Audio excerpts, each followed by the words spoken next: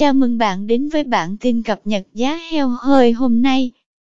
Giá heo hơi hôm nay 19 tháng 7 giảm nhẹ tại khu vực miền Bắc và miền Nam. Tại khu vực miền Bắc, giá heo hơi hôm nay dao động trong khoảng 56.000 đến 59.000 đồng 1 kg.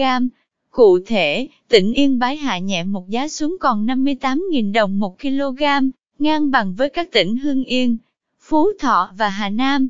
Tương tự, tỉnh Vĩnh Phúc điều chỉnh giá thu mua xuống còn 57.000 đồng 1 kg, giảm 2.000 đồng 1 kg. Tại khu vực miền Trung, Tây Nguyên, giá heo hơi hôm nay đi ngang và dao động trong khoảng 55.000 đến 65.000 đồng 1 kg. Hiện tại, tỉnh Quảng Bình đang neo tại ngưỡng 65.000 đồng 1 kg.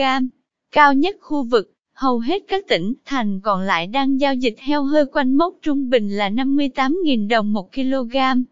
Tại khu vực miền Nam, giá heo hơi hôm nay dao động trong khoảng 51.000 đến 62.000 đồng 1 kg. Trong đó, mức giao dịch thấp nhất là 51.000 đồng 1 kg.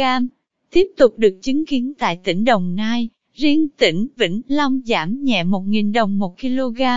Hiện thu mua heo hơi tại mốc 57.000 đồng 1 kg, ngang bằng với hai tỉnh An Giang và Trà Vinh.